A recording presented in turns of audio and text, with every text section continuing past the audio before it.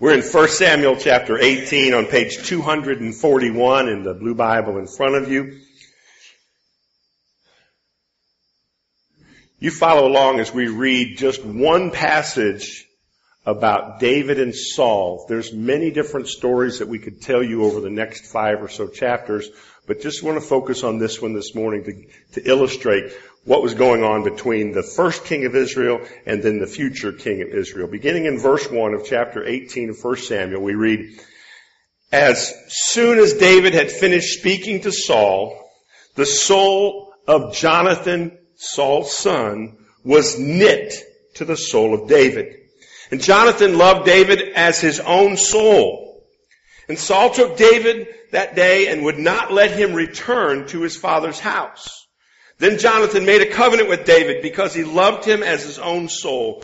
And Jonathan stripped himself of the robe that was on him and he gave it to David and his armor, even his sword and his bow and his belt. David went out and was successful wherever Saul sent him, so that Saul set him over the men of war. And this was good in sight of all the people and also in the sight of Saul's servants.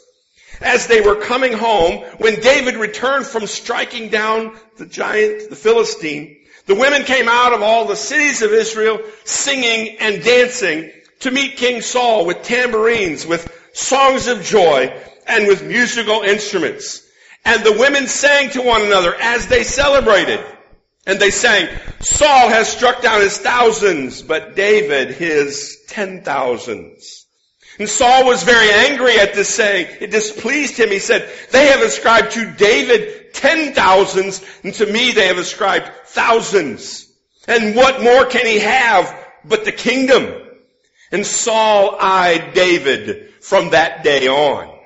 The next day a harmful spirit from God rushed upon Saul, and he raved within his house while David was playing the lyre, as he did day by day. Saul had his spear in his hand, and Saul hurled the spear, for he thought, "I will pin David to the wall." But David evaded him twice. Saul was afraid of David because the Lord was with him, but had departed from Saul. So Saul removed David from his presence and made him a commander of 1,000. And he went out and came in before the people. And David had success in all his undertakings, for the Lord was with him. And when Saul saw that he had great success, he stood in fearful awe of him. But all Israel and Judah loved David, for he went out and came in before them. This is the word of the Lord for us today. Blessed are those who hear it and obey it. Today we see unhealthy relationships all around us. Some people struggle with healthy relationships because they've never known healthy relationships in their life. Some people grow up being abused. And so in those formative years with the relationship between their parents and them as a child, they struggle because of abuse, because of neglect, and they're never able to form healthy relationships. Some people struggle with healthy relationships because of emotional problems. Sometimes there are even mental problems that affect relationships. Some relationships struggle with an unhealthy nature because of sin. We don't like to talk about that. We don't talk about sin so much. But when people give themselves to sin more and more, it affects their relationships.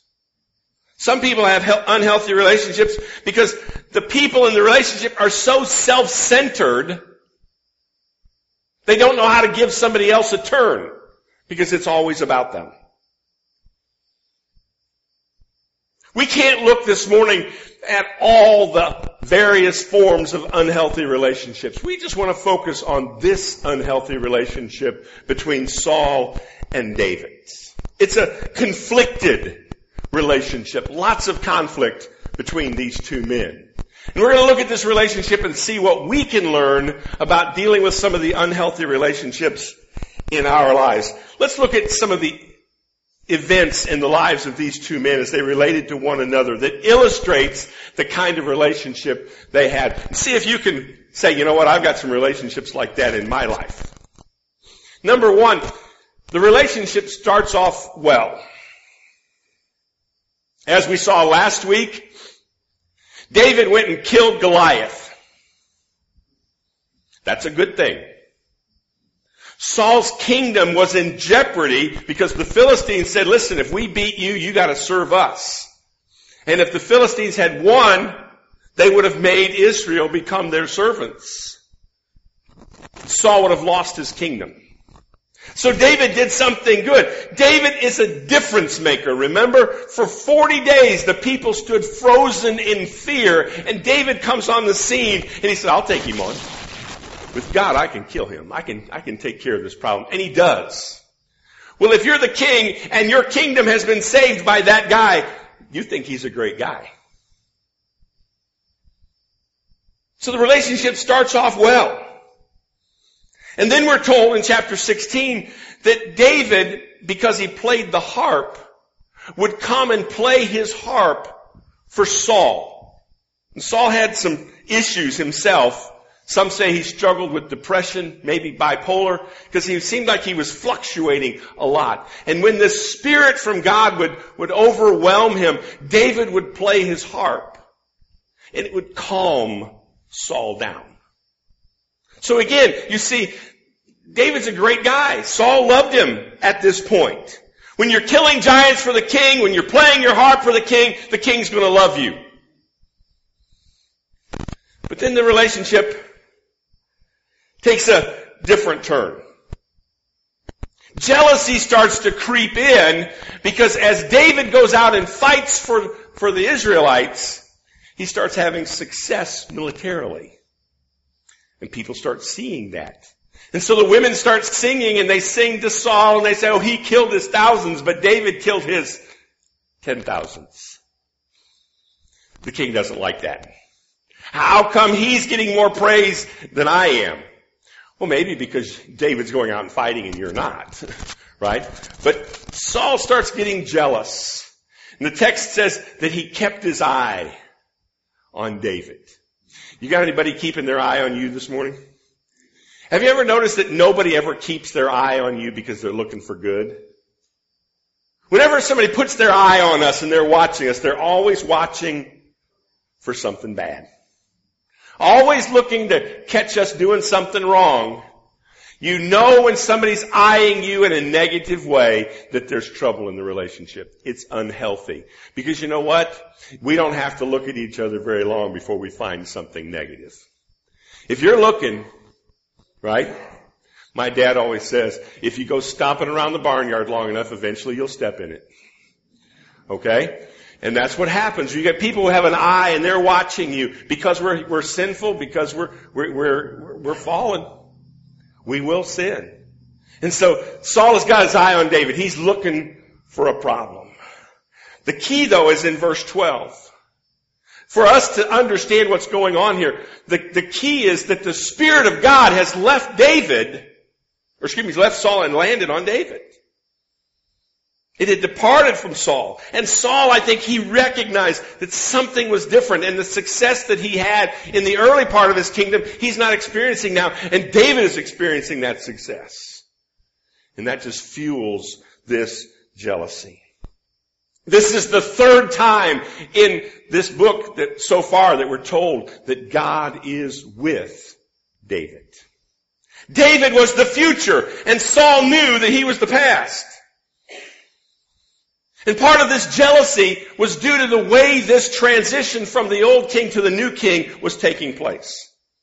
The normal process for a new king was very simple. When did you get a new king?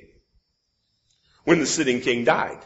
When he died of natural causes or when he was killed in battle, either way, then it became time for a new king.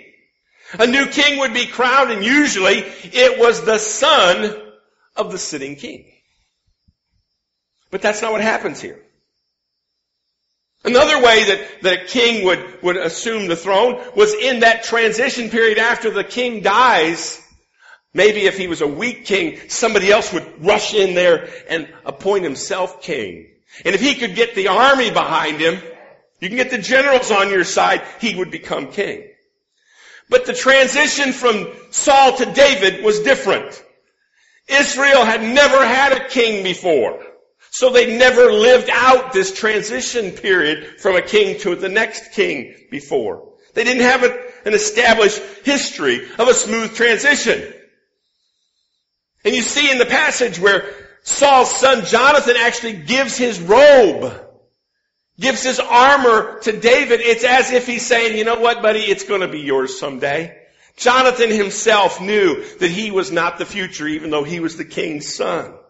God had determined that the kingdom was going to be ripped from Saul's family and given to David and his family. It would be an awkward transition any way you looked at it. Israel now has two kings. Israel has the sitting king, and Israel has the future king that's just waiting for the time to take over. It would be awkward as if you were hired for a job. Can you imagine walking in? You've been hired for a job, you're all excited, and they say, listen, you need to go sit over there by that person because that person's going to train you. And you say, well, who's that person that's going to train me? Oh, that's the person that we fired so we could bring you in here. That would be just a little bit awkward, wouldn't it? To be trained by the person that you're replacing. Well, there's what we have here is we have the future king waiting for the sitting king. And the sitting king knew his days were numbered. It's awkward. And Saul's paranoia, his jealousy just continues to rise. He actually makes several attempts to kill David. Even after the first time, when he tried to kill David and he failed, David stayed in the service of Saul. This is, to put it mildly, an unhealthy relationship. Amen? When someone has tried several times to actually kill you, it might be a sign that there's problems in the relationship. Right? Then Saul begins to send David out on military campaigns. And he did that for one simple reason. Not because he wanted David to be successful and for his popularity to rise. He sent him out on these military campaigns hoping that he would be killed. Hey, let the Philistines kill him. And then I won't get blamed for it. Right? We'll mourn for him. We'll give him honors at his funeral for being the great warrior that he was. And then I can go on with my kingdom and he'll be out of the way. Saul's goal was to get rid of David however he had to do it. But it kind of backfired, didn't it? Because the more he sent David out to fight the Philistines, David, didn't play along and get killed. And David kept being successful in battle, and his popularity just kept rising. So Saul gets more and more jealous of David along the way. Eventually, Saul gets so jealous and so intent on killing David that David runs for his life. Saul even begins to pursue David in hopes of capturing him and killing him. We're told in 1 Samuel that twice while David is on the run, he has an opportunity while Saul is unaware to kill him. David has two opportunities that he could have killed Saul. One while Saul was sleeping. The man with David says, listen, let me kill him right now. He said, I'll drive the spear through him. I won't even do it a second time. The first one, it'll be done. David said, don't do it. Not because David lacked the courage to kill Saul, but because he knew it was wrong to kill the man God had made to be king. Saul here is swinging radically back and forth for David against David. David one time confronts Saul and says, why do you want to kill me? I could have killed you and I didn't. Why do you want me dead? And Saul begins to weep and say, you're right, you're more righteous than I am. I'm sorry. And then he went back to trying to kill David again. Eventually, though, this unhealthy relationship between these two men comes to an end in the last chapter of 1 Samuel. Eventually, Saul is killed. Not by David, but he dies in battle. Ironically, Saul is killed in battle by the very Philistines that he hoped would kill David. When David hears that Saul has been killed, he mourns for him. A man even comes forward and lies and says, I killed Saul. He thought for sure that if he came to David and said, I killed the king for you, that he would be rewarded. He was lying. He didn't kill Saul. But David, when he heard the man say out of his own mouth that he killed Saul, David had that man killed. He said, you had no right to kill the king.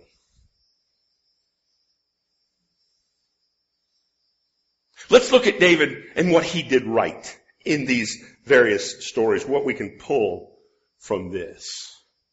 What did David do right? Number one, he maintains his humility. David is on the rise, and it's clear he's on the rise. And he knows that the kingdom is going to be his one day. He is going to be seated on the throne. I don't know about you, but my big head would have gotten even bigger. Amen? It'd have been hard to be anointed when you're just a teenager to be the king of Israel. And now you're fighting and having all this success. You can see how that would go to his head and ruin him. I'm going to be the next king. God has blessed me. But David was able to keep a level head. At one point, Saul, the king, offers to David his daughter. Listen, I'll get him to marry my daughter and she won't let him kill me. David said, I am not worthy to marry the king's daughter. He's going to be king himself one day. And he said, I'm not worthy to take the king's daughter. And so he goes out and kills 200 Philistines as the bride price to get the king's daughter so that he would deserve her hand in marriage.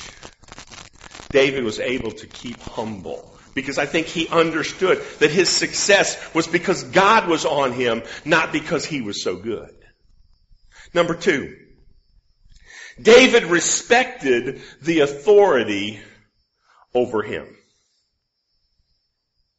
There were two things in David's life that would have made this hard for him.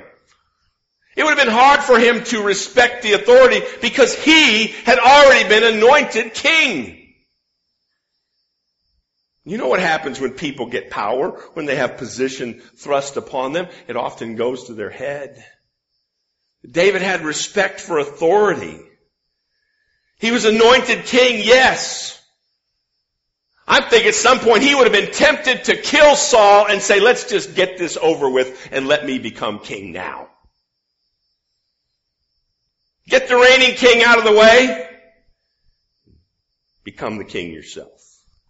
The second reason that this would have been hard for David to maintain his respect for authority is because the king was trying to kill him. And David himself knew he hadn't done anything wrong. Hey, this guy wants me dead. I'm going to kill him. He deserves it for trying to kill me. But David still respected authority enough to not go after the king. We would have been thinking, the sooner he's gone, the sooner I can become king. David was patiently respecting the authority where he found himself. David remembers that God is the one who sets up kings, and God is the one who takes down kings. In David's mind, until God takes Saul out of that position, then I must still respect the king who's still on the throne. Number three, we see what David gets right in this story because he continues to serve faithfully the man who's trying to kill him. Does that seem strange to you? David continues to serve the king as a military commander, even though he knows that the king wants him dead. David continued to play the harp for Saul, even though Saul had tried to kill him while he was playing. If that had been me, I think I would have said, you know what? I think I'm going to go back to the sheep. At least they don't try to kill me. David continues to fight for Saul, to go on dangerous missions to battle the Philistines. David continues to serve even though he is in an unhealthy relationship. Number 4, David is willing to leave the timing and the method of Saul's death to God. We see this last week in David when he goes up against the giant. He is trusting God completely. He said, giant, I'm going to kill you, but I'm going to kill you by God. God is the one who's going to do this. David doesn't take matters into his own hands and say, you know what? God has made me the next king, so let's get this show on the road. He was willing to wait for God's timing for this transition to take place. And this is huge for us to notice. He trusted God. Number 5, David demonstrates through this unhealthy relationship. Amazingly, David demonstrates many of the Christian qualities that Jesus teaches. And yet Jesus hasn't even come and taught them yet. Are you with me? The whole idea of turning the other cheek, David is living that out even before Jesus comes and teaches us to live that way. What's our takeaway, though? As we see David and how he relates to Saul in this unhealthy, conflicted relationship, what's our takeaway? What do we learn here? You may be in an unhealthy relationship this morning. I don't know if they're trying to kill you, but it feels like it. Trying to suck the life out of us at times, doesn't it seem? You ever have those conflicted relationships where you fight about not fighting? We're not fighting. Sure seems like we are, right? You might be in a kind of relationship like that now. You know, that on again, off again roller coaster. You know what I'm talking about? One day they love you, and it seems like you can do no wrong. And then you come back the next day, and it seems like they hate you, and you can't do anything right. And you're like, what changed? Just yesterday you loved me. And when they see God doing good things in our lives, they get jealous. They begin to resent us. We didn't do anything wrong, but they resent the blessings of God and what's happening in our lives. It'll drive them crazy. Remember this morning, just because someone is against you doesn't mean you've done anything wrong. Yes, it is true that in our conflicted relationships, we often get it because we have it coming. We have done something wrong. But there are other times where we have people who are against us when we didn't do anything wrong. They just don't like us. They don't like what's going on in our lives. And we have to live with their jealousy. We have to live with their resentments. We don't have the luxury of saying, well, you know what, I didn't do anything wrong, so we're just going to be okay. No. You've heard the lie that it takes two to tango? It may take two to tango. I'm not a dancer, so that may be true. But you know how many people it takes to have a fight in a relationship? One. And it's a lie to say that it takes two people to have a fight. You can try to turn a fight off, and if the other person doesn't want, they're going to fight. And that's where David is. David is trying desperately to resolve this conflict. And even when Saul says, you're right, I shouldn't be doing this, and then he goes right back to it again. We see that in our lives, in some of our conflicted relationships. Some people will be jealous of us, and there's nothing we can do. But what's our takeaway? As we look at David and how he handled this relationship, what can we learn? Number 1, we cannot change the other person. How many times do we get in conflicted relationships and boy, if I can just get that person changed, if I can just get them to stop doing it, everything will be fine. And so we begin to focus obsessively on changing that other person that's got a problem with us, forgetting that that's part of the unhealthy nature of the relationship. It's not our job to change other people. Did you know that? It's God's job to change people. My focus needs to be on me. Your focus needs to be on you. It's not our job to be changing other people. We run around and try to fix them when we're not called to be fixers. It's unhealthy for us to do that. But then we start acting out in the flesh trying to fix these other people, and we tend to make things worse. You ever notice that in your life? You're just trying to make things better and you end up making them worse. Sometimes you try to fix the relationship and they get madder because of what you're doing. Instead of it calming things down, it just flares it up again. Maybe worse. We should not take responsibility for fixing other people. Their problems are their problems. Doesn't mean that we won't help them, we won't assist them, but they're primarily responsible for their problems, for their issues, not us. And we act out in unhealthy ways because we take responsibility for the angers and the jealousies of other people. They need to be responsible for that, and we need to realize that it's not our fault. It isn't our responsibility.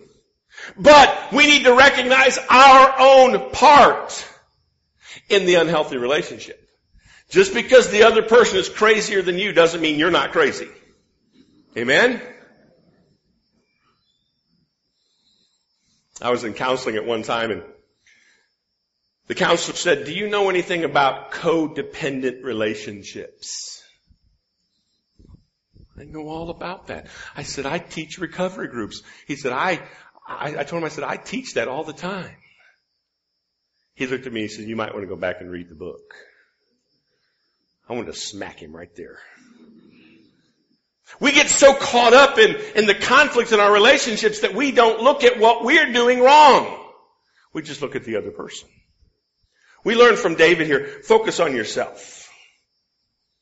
Also, in those conflicted relationships, don't try to reason with unreasonable people. David does that. He tries to reason with Saul. "Why are you trying to kill me?" And he actually wins Saul over. And Saul says, "I shouldn't be doing this. You're right. I am so sorry." And you gotta believe that David walked away and said, "Oh, I am so glad that over." And he dodges another spear. Where'd that come from? Right? Just when you think that you've got the conflicted relationship resolved because you got through to them. No, you didn't. Don't even try to reason with them because it won't work. Reasoning with an unreasonable person didn't work for David, and it won't work for you either. So don't try. We see so much in David's character here, though. It's important for us to see that. Saul had this irrational paranoia about David. Yes, God had chosen David to be the new king, but God didn't seem to be in any hurry to get rid of Saul. It was years later before Saul is killed. And instead of enjoying the last period of his kingdom, he's just obsessed with getting rid of David. He doesn't succeed and he ends up dying, not living out what God wanted for him as the king himself. Because Saul is so paranoid about David, he finds out that some priests had helped David. And Saul has 85 priests killed. Did you know that? Because they helped David. You know you're in an unhealthy relationship when people start hurting the people around you to get to you. You know what I'm talking about? When people in your life are so intent on hurting you, they don't care who else gets hurt.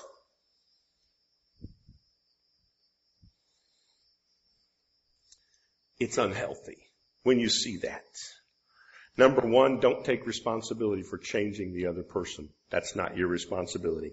Number two wrongs don't make a right. How often do we say that? You know why? Because we keep forgetting it. It would have been easy for David to fall into a tit for tat with Saul. He's trying to kill me, I'm going to try to kill him. He's trying to hurt me, I'm going to try to hurt him. How often do we see that in our life? Somebody's got a problem with us, and so they hurt us, and before we know it, we've hurt them back. They say something mean to us, so we say something mean back.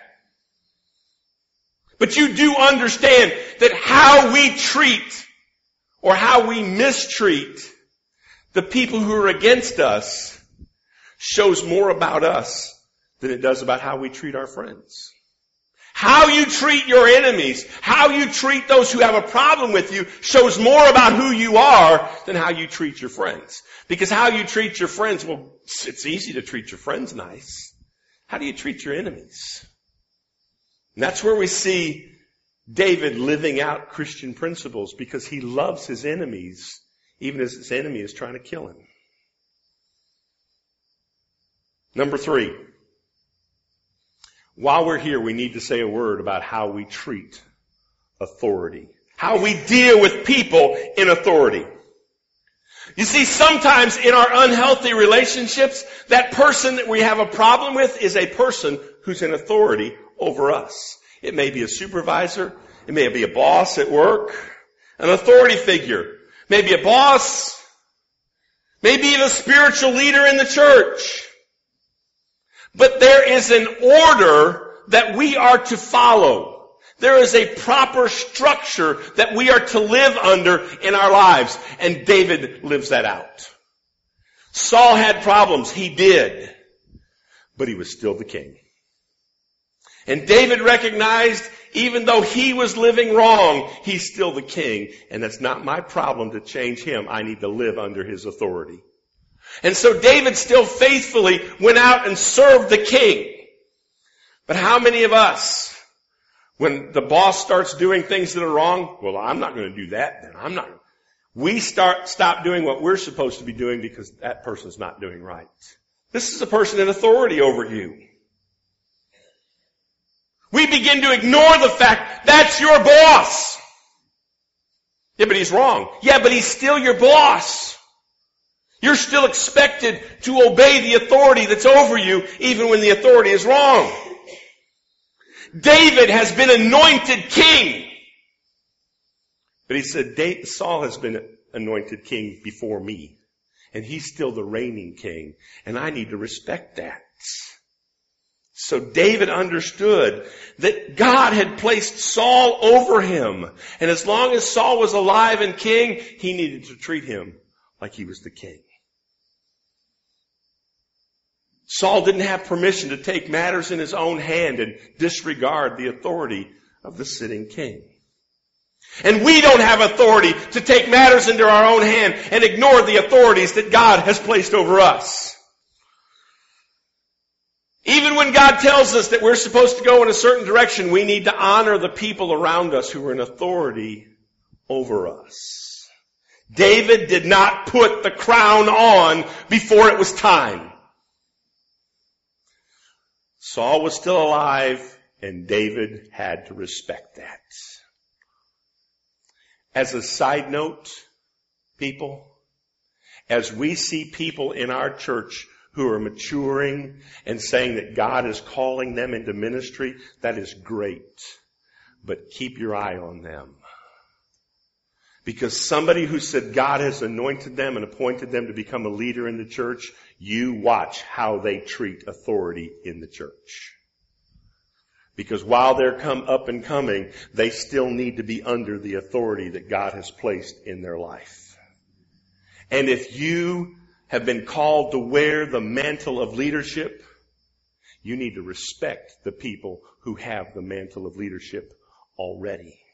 Watch men who are preparing for ministry. Watch how they treat elders in the church. And if they will not respect the leadership that's in the church, that tells you all that you need to know about what kind of leader they're going to be. People who don't respect authority when they're under it will not be good users of authority when they have it. Do you hear me? This is important because we act like it doesn't matter how we live when we're the little guy. Yes, it does. Because if you will not respect authority when you're under it, you won't be a good user of authority when you get power. Number 4, and this is important. Our takeaway from this is to remember that we are Christ's ambassadors, even in the unhealthy relationships in our life. Are you with me?